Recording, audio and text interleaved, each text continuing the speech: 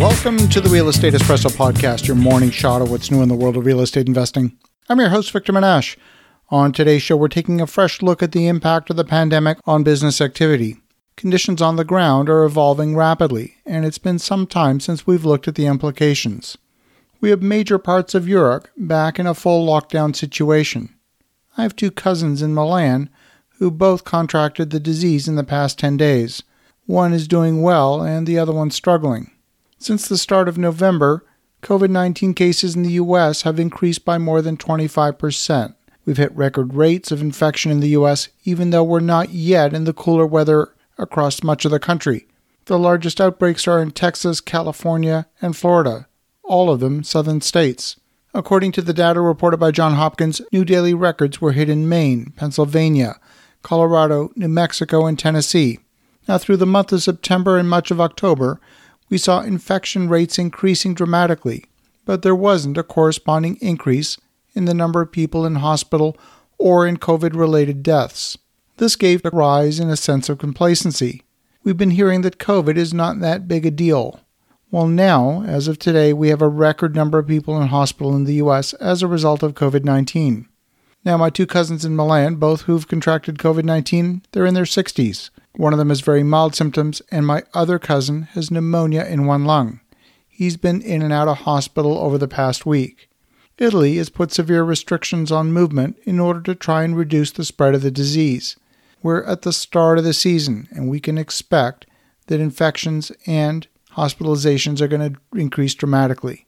The headlines have been promoting the promising results from the latest vaccine trials. But as you know, vaccines only work for a single strain of a disease. Now, Denmark is home to 5.8 million people and 17 million mink. That's right, the little animals that they used to make fur coats out of. And it turns out that the coronavirus has made the leap from humans to mink. Now, in order to make the jump from humans to mink, the virus needed to mutate, which it did. The Danish government has confirmed that the new mutation of the disease has made the jump from mink back to humans, and there are 12 confirmed cases. The Danish government have imposed strict lockdowns on those people, including contact tracing, and the impact of a new large-scale outbreak of this mutation has not received wide news coverage. The potential for this mutation to render a vaccine useless cannot be overstated. The Danish government are taking steps to cull all of the mink on 207 farms out of the 1,000 farms in the country where the disease has been detected. We're talking about killing millions of animals. There's been debate on whether to cull the entire 17 million population of mink on all of the farms in Denmark. Now, in this day and age, I have no idea why there's a need for mink to be raised in such large quantities on farms. But the fact that they're considering this step tells me the Danish government recognized the seriousness of the situation. Strangely, the Danish government has not made any significant restrictions on flights leaving the country. Only a few countries have banned flights from Denmark. The UK have mandated the travelers from Denmark must self-isolate for 14 days, but we know that people cheat when it comes to that. Flights from Copenhagen to New York are still flying. Flights to Dubai are still scheduled. This is a moment when governments need to take a drastic step to prevent the spread of this dangerous mutation.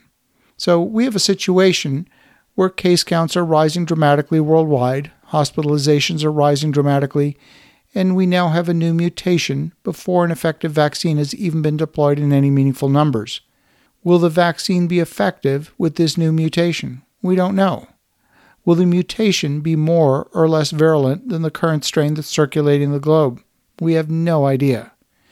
Is the new strain more easily transmissible than the current strain? We don't know that either. All I can tell you is that this is a rapidly evolving situation. I know that I'm continuing to take regular doses of vitamin D, and I continue to take precautions to limit social contact. The research shows statistically much better outcomes for those with high levels of vitamin D, and hopefully that's enough to protect myself and my family. But we also need to be concerned with the global picture from a virus that knows no borders.